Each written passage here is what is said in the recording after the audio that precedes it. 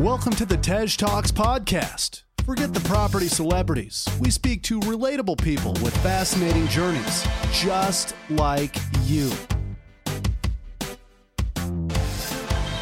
Hosted by Tej Singh, we bring you news stories, life-changing deals, and expert advice every week.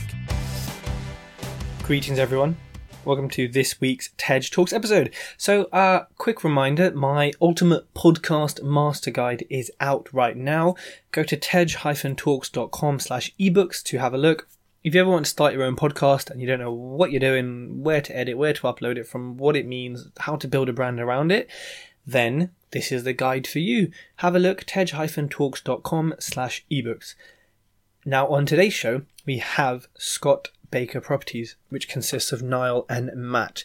Really interesting duo. Now, they have 83 rental units, aka 83 HMO rooms, that they've built up over 3 years. Now, over the past 3 to 4 years, they've raised over £1 million in angel and JV finance. I mean, that's a lot of money, right? You know, every year that's, £332,000? It's a good amount, eh? And what we talk about today is HMOs, how to achieve a higher room rate. In their area, the average room rate is 550. They're achieving 650. We talk about a 22-bed HMO that has an end valuation of at least 1.1 million. We talk about what they call next level HMOs.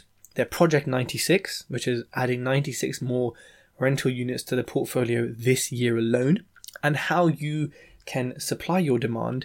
And because of that, how HMOs do have a future and can last a long time if you do things in the right way. So if you're considering HMOs, you've got a few HMOs, then this is the podcast for you. Please leave a review if you haven't already. Thanks. Matt and Niall of Scott Baker Properties, welcome to the Tej Talks podcast. Thank you for having us. Yeah, thank you. No, it's very interesting. I think I read your article in YPN magazine, and I thought, this is really interesting. I folded the page and I came back to it like a week later and was like, I want these two on the podcast because their story just sounded so awesome. So I guess before we get into, what you're doing now and what you're going to be doing, what were you both doing before you got into property? Okay. Well, I'm Niall. I'm one half of Scott Baker Properties. Before I got into property, I was working in finance. I've worn a few different career hats in the past, but that was the most recent one. So I was working as a self-employed contractor in London before I became a property investor, it was quite a decent job, but it wasn't something I wanted to do long term. And when I started looking at different ways of generating income and being a little bit more self-sufficient rather than relying on a boss or a day job to provide the income, that's when I came across property investment, and the rest, as they say, is history. And I suppose my story is slightly different to Niall's. I'm Matt Baker, the other half of Scott Baker Properties. And my story is a little bit... actually, I started out in music. I'm a musician. So I've been playing the piano since about the age of 5 or 6 now. And I studied music at university. After uni, became a freelance musician, did lots of teaching, working with bands, session musicians, etc. So lots of touring and writing and recording. It was lots of fun, really, and kind of realised quite quickly, maybe about 10 years after being a freelance musician, that it wasn't really going to cut it in terms of long-term wealth, long-term income. So came across property investing, did a course, as a lot of us do, to kind of get that initial kind of spark about property.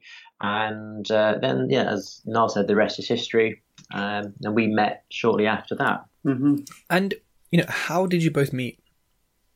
Yeah, so as Matt just kind of briefly referred to, it was about 4.5 years ago that we both started investigating property as a vehicle for generating income and a business for ourselves. We didn't know each other before that, but we were both part of the same training organization, and we met on the training courses basically. We didn't start working together initially. We built up a friendship and we knew each other for about at least a year, maybe a little bit more, before we decided that we were quite suited to each other as to working together. So we'd both bought properties on our own right, but we discovered that it was quite a slow process, and we were both working full time in different jobs at that point as well. So can be quite lonely, it can be quite stressful trying to do it all by yourself. So when I found a deal that I thought Matt would be interested in, approached him about the deal, and we discovered very quickly then that we could buy properties a lot quicker when we were working together than we could do when we were trying to do it by ourselves. Just having someone there to bounce ideas off and answer questions or queries and just clarify issues and things that you might have concerns with. So I guess we were pretty much our own little mini mastermind group at that point. Okay, that makes total sense. So then you came together to form Scott Baker Properties, and what was the first deal that you did together in your company? First deal, I always forget which way round they came, because we did a couple of really quick succession. Yeah. And I think it was St. Cuthbert Street. I both said the other one. It was one of two. It was one of two. So I think it was St. Cuthbert Street, wasn't it? Yeah. Yeah. So this property, we found it. This was just through an agent, wasn't it? Just through an agent, yes. On the market for a little while, and it was a little 50 grand property up in Lancashire, whereby we just managed to get a property for about £45,000, mm-hmm. and did some more work to it, and then rented out to a family. So it was a very little kind of a tiddler style property without that much kind of financial risk, without that much tenant risk, that we thought, well, let's try one of those. Spent about £8,000 on it, and then valued up about 70. So it was a nice little cash flow generator. Made us about 250 quid a month profit. Even to this day, still in the portfolio. In fact, nothing that we've bought, apart from one thing, we sold. Yeah. So we've kept everything because it's our strategy is purely income. That may change in the future, but for now, it's we're looking for income generating assets. Tell you a bit more, I suppose, as we go through the interview. But that first one, little buy-to-lets, a few of those, and actually that can really start to make a difference. Yeah, and then, when people start in property, and I guess this is sort of looking back before this property you did together, it's like, where do I start? You got SA, you got rent to rent, rent to SA, you got HMOs, land. There's so many things you can do. What sort of, I guess, what pointed you to buying buy-to-lets as a start? I guess for us, we both, neither of us had any experience in property before we started the training courses. And we started off with the buy-to-lets because they're relatively cheap to pick up. Our main focus was for income generation, and although £200 or £300 a month is not going to break the bank, it's still £200 or £300 a month for each individual property that you have. So we were just solely focusing on the income, and as well as that, we were just learning the process as we went along. Whether you're buying a 22 or doing a 22 bedroom HMO or a little baby buy-to-let, the process is not that different. So you still have to work with your solicitors and your brokers and lenders and everything that goes with it. So learning the process on the little cheaper ones is a much less risky way of doing it, basically. I'll also just add to that, actually. I think I said it just before, but we generally look for income projects. Now, because we are investors, we want to be investing in property. We want to be purchasing them and looking for ongoing income because, there's quite a lot of rent-to-rent strategies out there, land sourcing, deal sourcing, and that can be, really great, short-term money. It's lumpy money. The rent-to-rent model, again, is a really good one. It's a business model. And we made a very active decision early on that we were going to buy or at least get options over everything that we agree so that so we're not creating a business around renting. Well, rent-to-rent. We want to own or have the option to own everything moving forwards. Yes, I think it's just been very clear from day one what your strategy is, and why you're doing it. What's the end goal? And once you've got that clear in your mind, then whichever strategy you do choose, as long as it works for you and gets you towards your main goal, then just go with it. Yeah, no, I think it's solid advice. And, for some people, buying buy-to-lets at $250 a month is not going to work. They want to quit their job, this year, and they need to kind of do something to get out of it. Absolutely. So you start off with that buy-to-let. So now we're in May 2019. What does your portfolio as a company look like and consist of? Well, it's mainly HMOs now. So we started off with those little buy-to-lets to bring in a little bit of cash flow. But we knew very quickly, as Niall said, we had a very clear vision that we wanted to get to the HMO level of investing really quickly. And in fact, it was probably our second deal that we did was an HMO. It was a property that was purchased as a buy-to-let, which we then had the opportunity to convert it to an HMO, and then it's been HMO ever since that.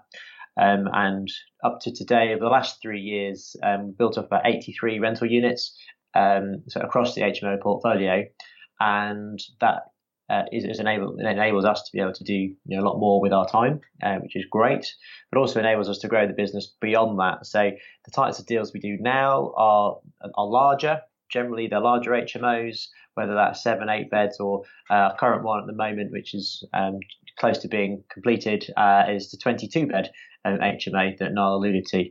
So we like taking commercial buildings and turning them into like HMO communities. Wow. And so that's 83 rental units over the past, how many years did you say? There's 83 over 3 years. Over 3 years. And when you say units, are you counting a unit as a room or as the whole property? The room. So how many properties is that across? Good question. Well, 14, 15. 15, 16. I've lost count. We generally count the tenancies because if you think about it, if we've got 22 tenancies in one room, that's one property. Just for us to say, we've got one property, somebody might go, you've only got one property, but actually we've got 22 units in that one building.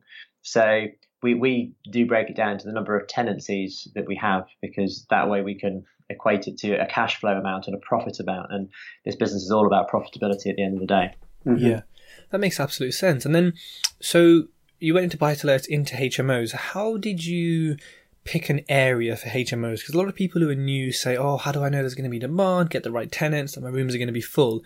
How did you ensure that you could grow to 83 rental units and you wouldn't have those problems? Well, so that's a very common question, I guess, and we do see it a lot on social media and people querying it. For us, it's quite straightforward, and we've built up quite a good model or a good system over the past few years, and which we've dubbed our tenant first model. So we're looking at areas where there's a lot of employment. We're looking for areas where people want to live, basically. Where are the commuters living? And picking areas that people can travel to for work. They've got easy access to local amenities. Most of our tenants in the HMOs that we've got are generally between early to mid 20s. Some of them go into their early 30s, but generally between 25 to 35, I would say, is probably an average. Right. Yeah. So it's getting properties in areas where the young millennials, if you like, where they work, where they socialize, where they want to be. So areas, like I say, that have employment, transport links, and lots of amenities. Mm. And then what part of the UK do you focus on and invest in? So we started off in the northwest, so Lancashire and Greater Manchester, Cheshire, that kind of area. So we built up a portfolio in that area of HMOs, and got to a point where it's like, well, we're quite happy with this. One of the properties in that portfolio was featured in the YPN in February, the one in the centre of Warrington, and we kind of got to a point where it's, well, if we keep adding rooms, we're going to be our own competition. So we picked that area, worked really well for us, and then thought, let's go and try and put a pin in the map again and do the same research and work out where it's going to work for the future. So we picked another couple of areas, one in the northeast, one in the Midlands, and started buying a few properties in those areas. And one worked, so we did another one and another one.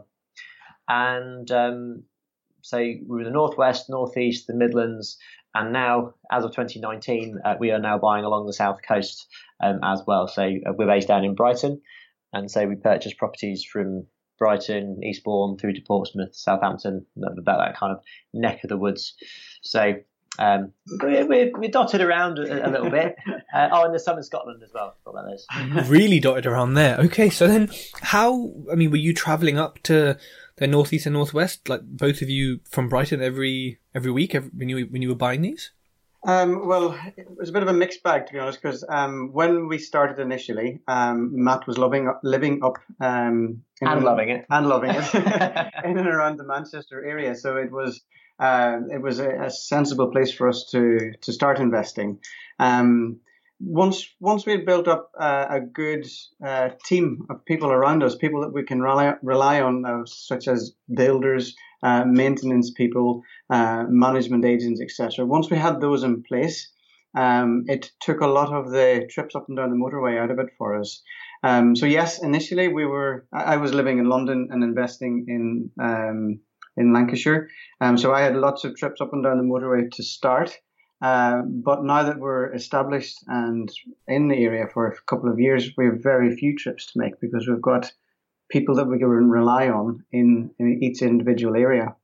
In fact, when we're looking at deals now in those areas, because we don't buy as many as we did, far away. But for example, we have got one going through at the moment and two going through refurbishments, all in the Northwest still.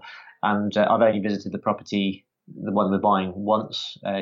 Niall hasn't seen it, but we've got people on the ground. The project manager who's been probably 3 or 4 times, and builders have already been around. So it's about having the people and the team that you know and that you trust, and that doesn't happen overnight. But when you've got it, you grab hold of them and keep them close. Anyone starting off, I wouldn't recommend buying anything or doing anything or trusting anyone else's point of view or opinion until you've seen it yourself.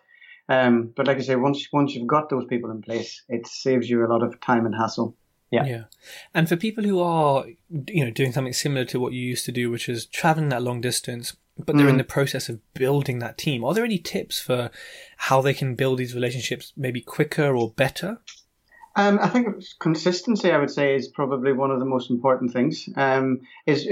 People like people. So if they see you regularly, and you're popping into the estate agents or you're coming up and speaking to the builders or whatever it may be, once a month or once every 6 to 8 weeks, then you become a familiar face in that area.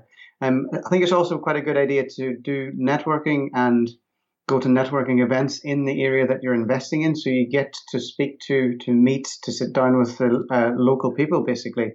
If, for example, if you're traveling from London up to the Northwest, and people will want to know who the investor is, and there's an element of trust in that as well. And then, to grow this many rental units over 3 years is no easy task. So, if people want to achieve the same or achieve more, I mean, for you, what was the biggest challenge in growing a HMO portfolio like this? I think it was in learning how to build these teams. It was being able to spot when something was working and when something wasn't, because it's not been all roses. I'm sure anyone who's in property will tell you that the problems that you have can be quite stressful at times. Yeah. And the bigger the projects, the bigger the problems. And actually, the biggest learning that we over the last 3 or 4 years is actually how to manage ourselves rather than the other people as well, because you've got to be able to manage your emotions, manage your stress levels, so that you can effectively manage other people. Mm-hmm. So when we are dealing with builders, dealing with project managers or agents, you've got to be on your game. So not being fazed by problems and looking for solutions is probably, I think, one of the main things that we definitely learned. Yeah. Okay. And then, are you both full-time property now? Yes. And how long did it take you to go from working in a job and doing property to then just being full-time property? For me, I gave up the day job in January of 2018. So was that a couple of years? Just over 2 years, roughly. And for me, so we both started at a similar time. I was a little bit before then. I had a music school business, so I had a little bit of other income coming in. So I probably stopped after about 18 months of starting. So yeah, within 2 years, I'd say, and that's I think quite realistic for someone starting in property if they're doing the right things with the right knowledge. Yeah. It's a common thing. People assume that it's going to be difficult, or you can't invest in property and have a full-time job at the same time because it's difficult to manage the time. And I agree, it is very difficult. But it's just about prioritizing your time and working smart, not hard. Mm-hmm. Yeah, and consistent, as you were saying earlier. Yeah. So we worked 2 jobs quite hard for 2 years to not have to work hard thereafter. Well, exactly. It is only 2 years. I mean, well, I say only, but compared to having to do that for the rest of your life until you retire, 2 years is always going to beat that. And look, you've done it in 2. Some people do it in 1. Some people do it in 4. Some people do it in.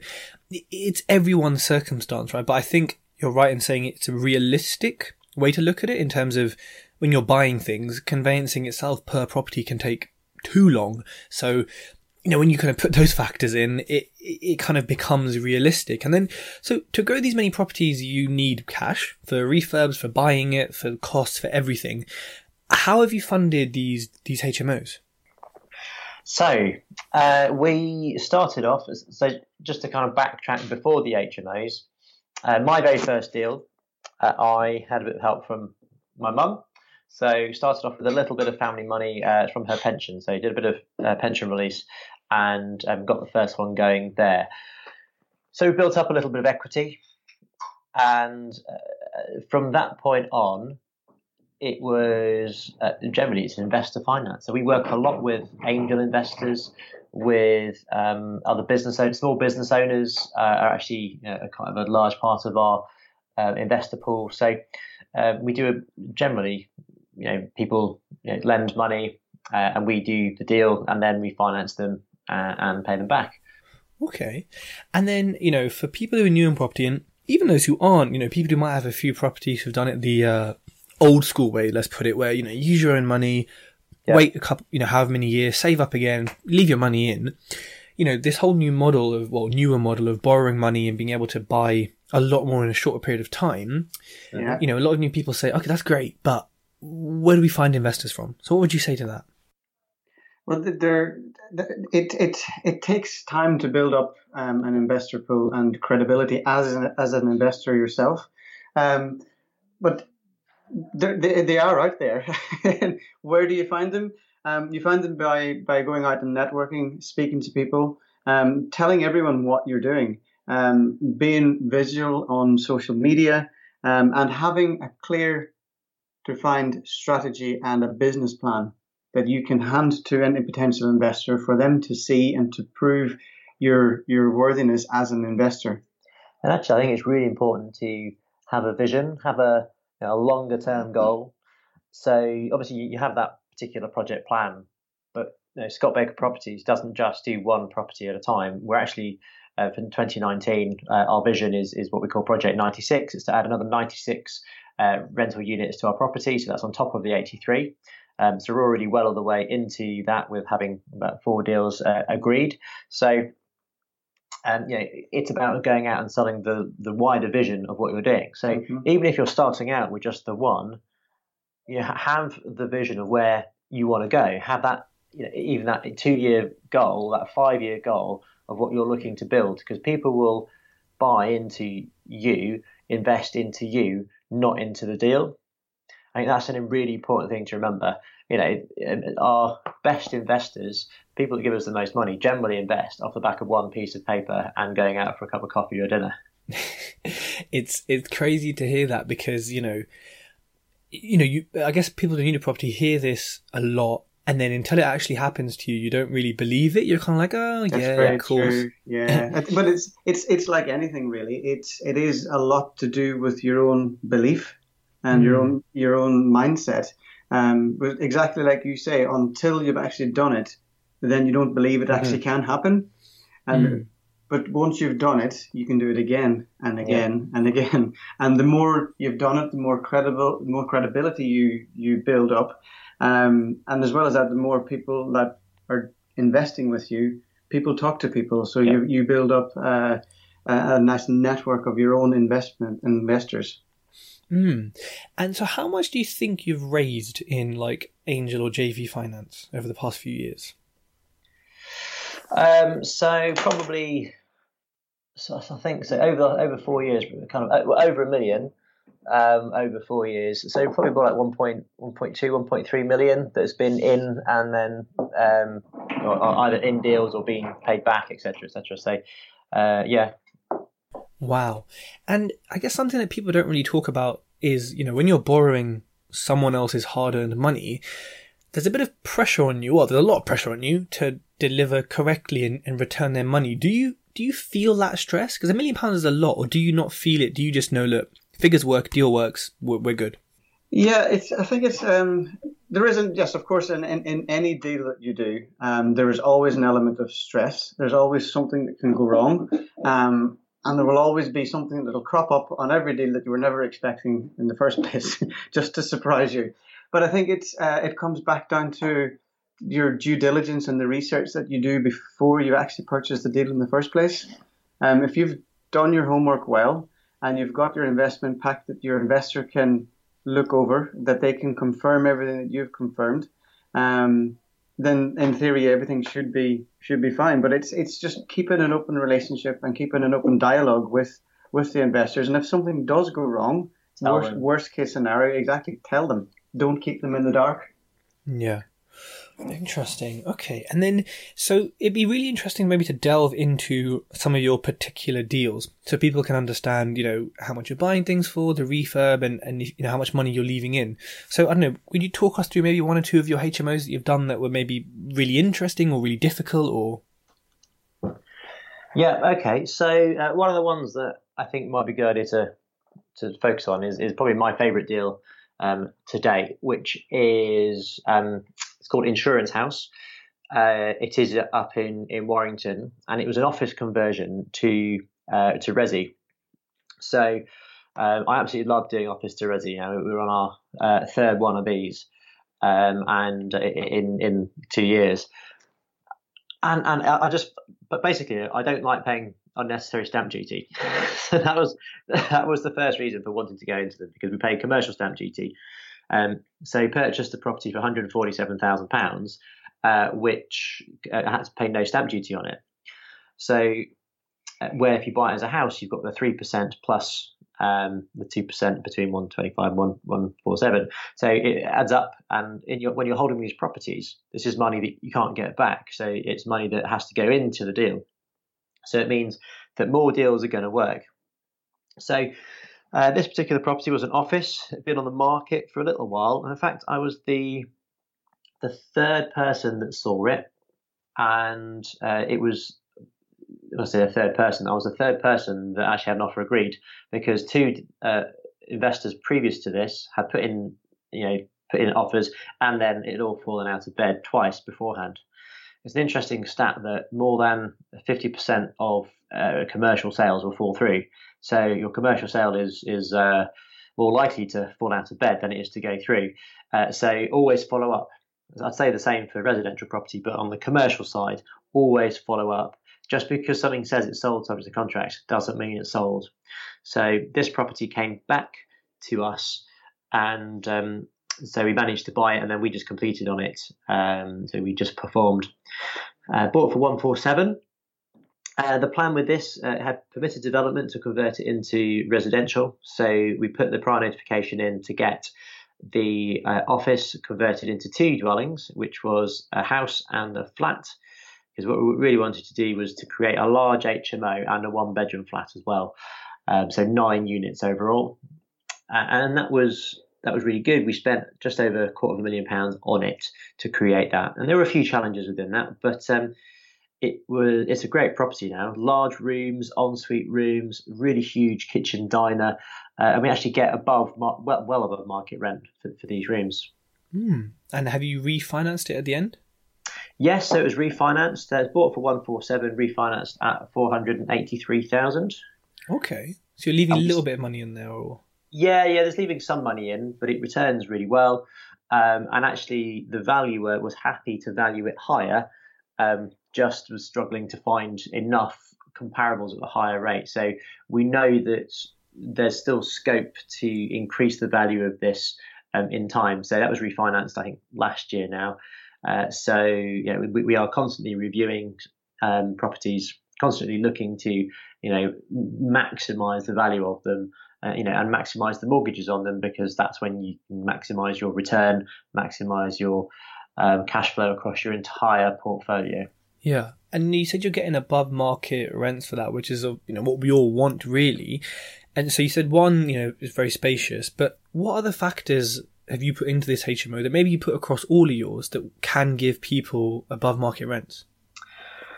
Well, I think the first one is location. So this one is right next to the station. So I think it's really key to get the higher rents, because we've got other properties in the area where we don't have the same rents, and they're more like a 10-minute walk to the station. So in this particular property, we get on average $550 per room, but the average for the area is $450. So actually, it's a huge difference.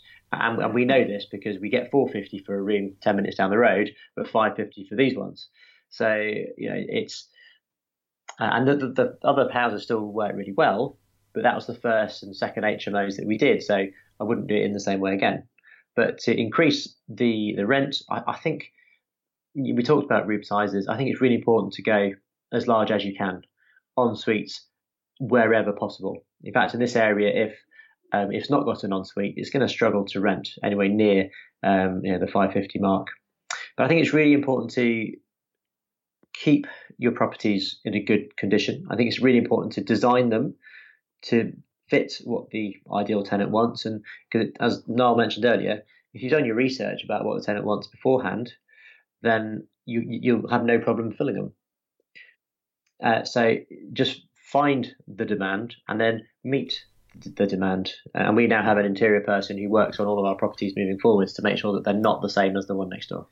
And do you find that when you put these rooms up, these HMOs up for to be let, that you are oversubscribed, or do you find it takes a few weeks to kind of get them full?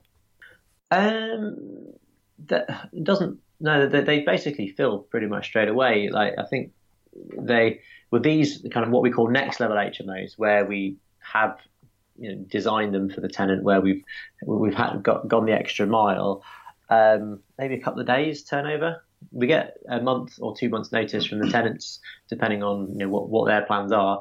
So there's plenty of time to re-advertise it, and it's a lot easier to fill one room out of 9 than it is to fill 9 rooms out of 9. So yeah, just to turn them over is quite easy. And you mentioned next level HMOs. What does that mean? Well, it's basically what we're mainly focusing on at the moment. So at next level HMO is, number one, is a HMO that stands out above everything else in the area. So if we mentioned earlier, or you asked a question earlier about areas that may have saturation, and where do you find good areas to invest in HMOs? Well, we found that if you've got a really good product, then it'll rent. But if you've done all your due diligence and research at the beginning. So next level HMO is basically very well presented properties, but they're bigger than your standard 4 or 5 bed HMO. These are 7, 8, 9 and above. For example, we're doing one at the moment in Stockport, which is 22 beds. So we're creating communities and co-living spaces as well as just a home. Okay, and then this 22 bedder, I'm intrigued. Tell me more. What are you buying it for? What's the refurb cost? What's it going to look like? Okay, so the 22 bedder. So purchased for $370, and we're still going through the works, but we still hit to go to about 500,000 of money to spend on it. So it's a proper conversion to flats and rooms. So this particular property, we know it's worth 1.1 already, but should value up at over 1.2 million with the final rent that we prove the rent. So we've got a really great agent that we work with in the area who goes out and fills these rooms quickly, and we market them ourselves as well. So we have our own in-house marketing team that put their own stamp, or we put our own stamp on these properties to make them next level HMO anyway. So you said you already know it's worth about 1.1. How do you already know that? A valuer has valued it already at that. Wow. I mean, that is a nice bit of profit there, especially for like a HMO. I think when we talk those levels of profit, most people wouldn't necessarily associate it with a HMO. So when we say next level in this one, is it going to be the best HMO in the area? It's going to be unique, put it that way. There's nothing like it in the area. I think it's probably Stockport's first co-living space that's been designed in this way. There are quite a lot of 4-bed, 5-bed, 6-bed HMOs in the area, and some really nice ones. But what we're looking to do is to create a bit more of a community within the building, and by adding value, by giving giving a little bit more to the tenant as well. So we're working with local businesses to be able to give discounts on services. We design each room to be to hit a specific demographic. So within the building, we've got 3 different tiers of room as well. So it's not just creating 22 of the same thing.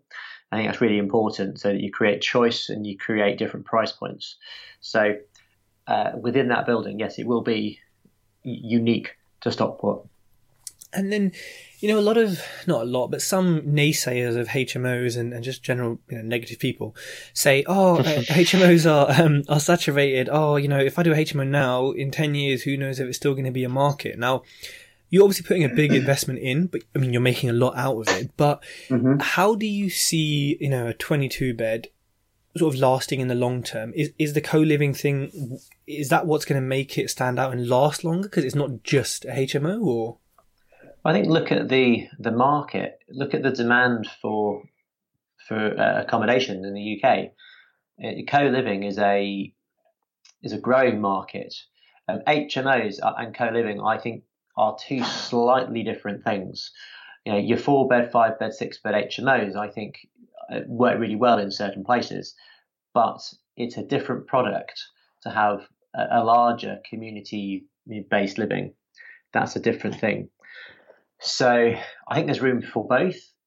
But if you look at, for example, if you look at the student market, we've not mentioned, we're not into the student market at all, but it's a market that we've seen where larger organisations have come in and purpose-built student accommodation.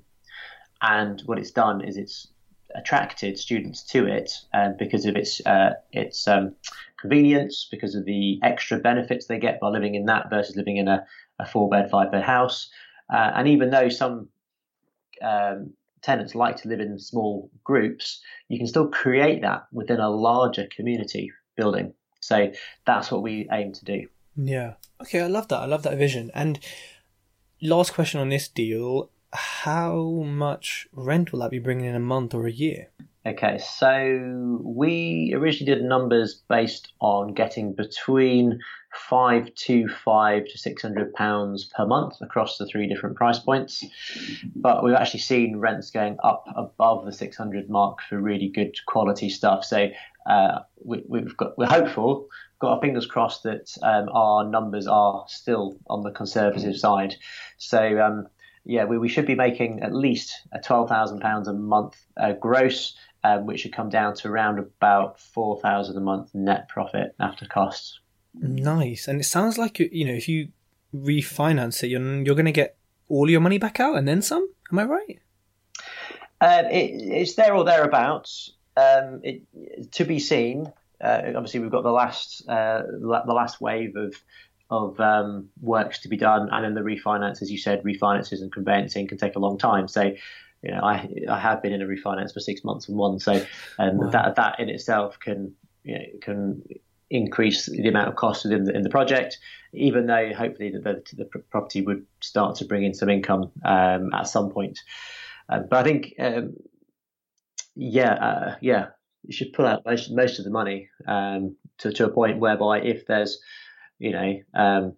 say 40 grand left in and I'm making 4 grand a month profit, I'll quite happily forego some of that for the first year, whilst I just pay back an investor, or we work with a longer term investor who's happy to take a small return on their money, and then we repay them, as I say, gradually over 3 or 4 years.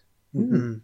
And then one question I have, which I think is something that until you've done it again you don't necessarily understand it, is so you have a deal, you've got an angel investor in X% a year, and you've had to leave some money in the deal because a lot of the time you have to. Mm-hmm. That investor's still owed X amount that you've had to leave in the deal of theirs. How do you pay them back fully with the interest when you're leaving money in some deals? That's a general question, I guess, as well. Yeah, well, I guess it really depends, because not all investors will want their money back at the end of the project. So I think Matt alluded to it a little bit earlier on, but a lot of our investors invest in Scott Baker Properties as the business rather than investing in a specific property project that's ongoing at that time.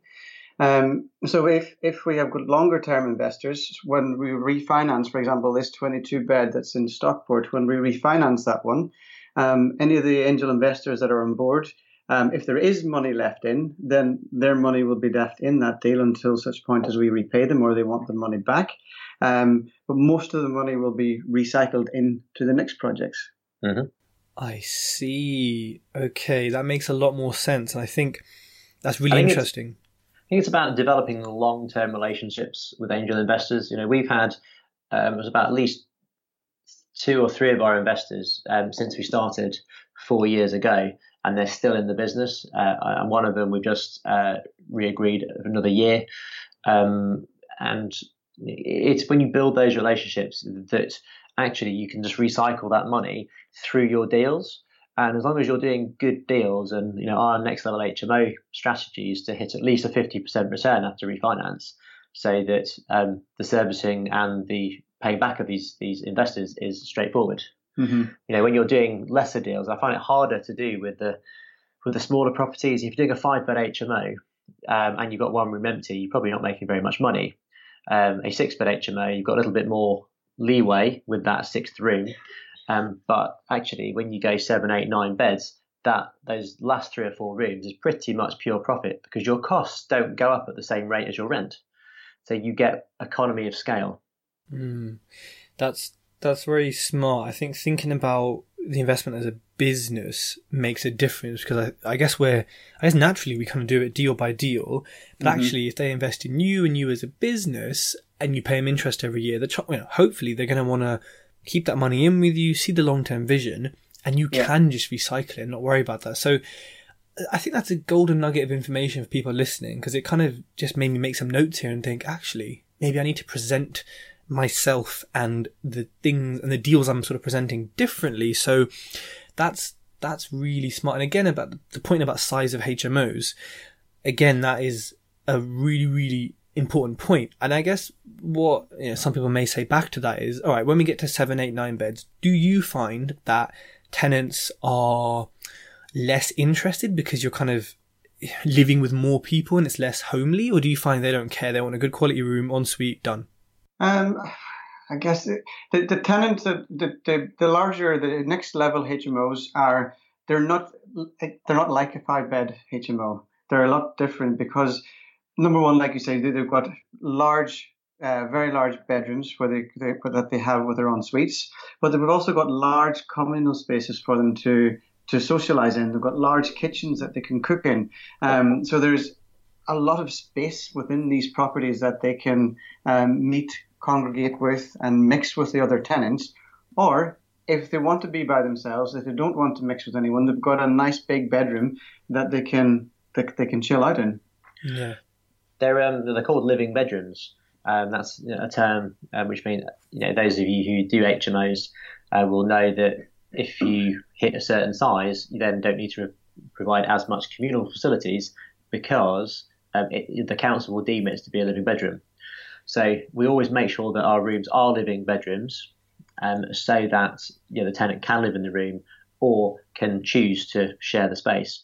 And I think if you say to someone, "Oh, you're going to be sharing with 8 other people," most people would go, "Yeah, no, I don't think so." But actually, it's how it's presented to them.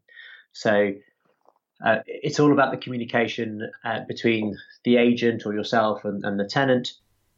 It's about getting people to the property. When people go to these properties, then they generally get sold really easily.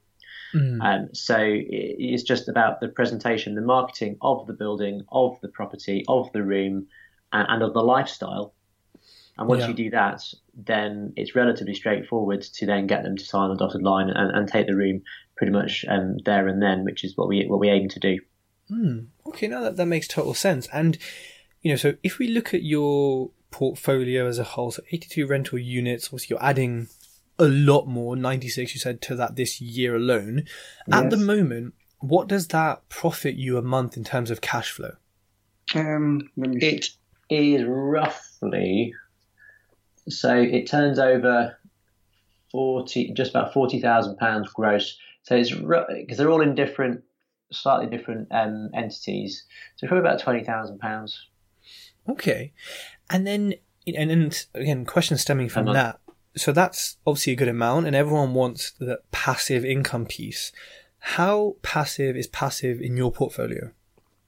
Well, we don't manage any of the properties that we've got currently rented out. We've got management agents that look after all the day-to-day running of the properties, so we don't have to worry about it.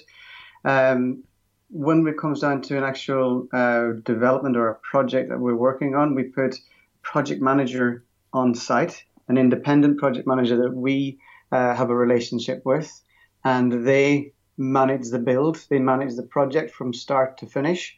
So our involvement in the property side of it, in the business in general, is finding and funding the deals. And once we've done that, we've got our team takes over basically. So we've got very little involvement in that side of it. We started doing this mainly for cash flow, was to be able to, number one was to get out of the day job. And you hear people talking about financial freedom and financial security in all terms with property. For me, it was yes, and it wanted financial freedom because I love to travel. So if I were trying to manage 83 rental units, then I think I'd probably be working a hell of a lot harder than I ever was in my day job. So we got teams to do that for us. So I've just come back from a trip to South Africa, and everything just carried on as normal when I wasn't here. Yeah, just to add to that, I suppose, there is some management, and it's the management of the people, which is the key role. And essentially, you're becoming the CEO of your own business. And Niall and I are essentially co-CEOs of these properties, and you cannot physically do that amount of deals by yourself. So managing the people, as I think, comes back to when we very started the interview, and we talked about how the team, the person on the ground, is the most important person, and it's your relationship with them which will make or break it. Because if your relationship with that person breaks down, then if they're your eyes and ears, then you're a little bit scuppered, because then all of a sudden you've got to get the car back out and go back up the motorway. So, managing the managers, and that probably takes, I just think, per property. Yeah, actually, the property isn't the thing which takes out the most time, is it, these days? And finding the people, the teams to work with, it doesn't happen overnight. You're not going to walk into the first management agency in your investment area and find your ideal person straight away. Maybe you will, but it's unlikely. I think we're on agent number 4 in one of the areas. Yeah. And funnily enough, you said that. My next question was, how do you decide which lettings agent to use? Are there, from your experiences of going through 4 of them, any tips for people how to vet them? Well, I think it's we've a lot of the agencies we tried initially was just a trial and error process when we were starting out. Anybody what I would suggest now is recommendations is from other landlords, other people that are investing in the area and using these people is generally quite a good way to start. So that comes back down to networking and meeting the people in the area that you're investing in. But it's never a sure cert way of doing it. People's personalities differ, so not everyone is going to get along with the same management agents as we're getting along with. So it's trial and error for a lot of it, I'm afraid.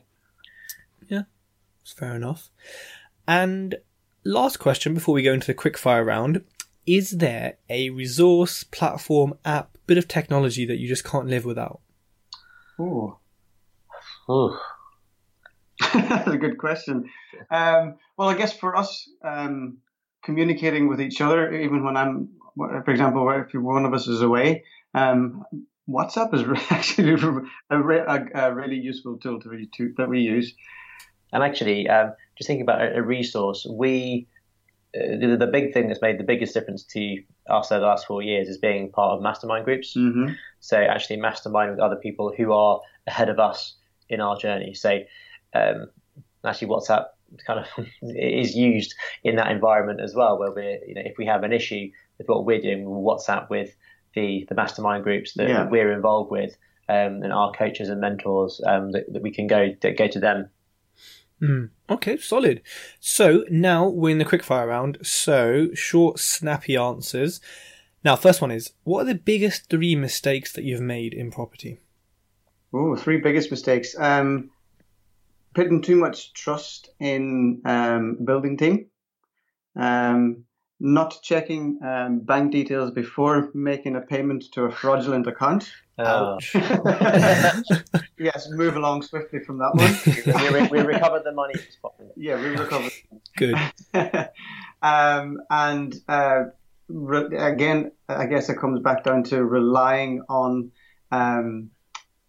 too much and not managing management agents. So just like Matt had mentioned before, so we don't manage the properties ourselves, but we still need to manage the agents that are managing them. So keeping in contact with them and making sure that they're doing what they should be doing. So I think that was a big learning curve for us. Okay, that makes sense. And then what are your top 3 tips for people who are new in property? Okay, tip number 1 would be to get educated, go and learn something about it. Because if you're learning to drive a car, you go out and you have lessons, don't you? And then you pass a test before you let loose on the road. So same thing in property. If you're setting up your own business, if you've never done it before, you are not just going to go out and buy something for X amount and hope it's going to be worth Y amount without having done some research and actually asking someone or checking with someone that it's the right thing to do who's done it successfully before. So number 1 would be educated. Number 2 would be network. Get around other people that are doing the same thing. So whether that's going to property networking events, whether it's going to business networking events, whether it's joining a mastermind group, all that kind of stuff is really important, especially when you're looking to raise finance or find deals, because that's where the people are going to be. Tip number 3 would be work on yourself. Because if you don't work on yourself, then that you're going to be your first hurdle. You're going to be the person that holds you back. So personal development, I think, is really, really key. As we said earlier in this interview, it's actually the learnings about ourselves which has been the biggest ones and the most important ones. Having to not sweat the small stuff, which is is a good reference as well. So those are probably the top 3: educate, Solid. Network, work on yourself. Yeah, I love that. Nothing to do with property there at all. But I think if you don't do those 3 things, you're going to be fundamentally flawed. Yeah. Okay, cool. I like it. And then lastly, what are your top 3 goals for the future? This can be in your business, in fitness, in mindset, anything at all. So the top 3 is Project 96. So that's adding the 96 additional units to our existing portfolio. HMO platform, which is our mastermind group. So we're also set up a mastermind group where we're helping other landlords get their property portfolios to the next level. So next level HMOs that we're predominantly focusing on. We also train people in the tools and techniques about that as well. And goal number 3, I think, is to actually we've been talking about it quite a bit. It's probably to make sure that we have time for ourselves. Mm-hmm. So it's to keep booking the holidays in. You know, whenever we have a meeting about diaries, we're also discussing when are we both next going on holiday. So we both just agreed that Niall's going to go to America with his mum. Nice. Yeah. She doesn't know it yet.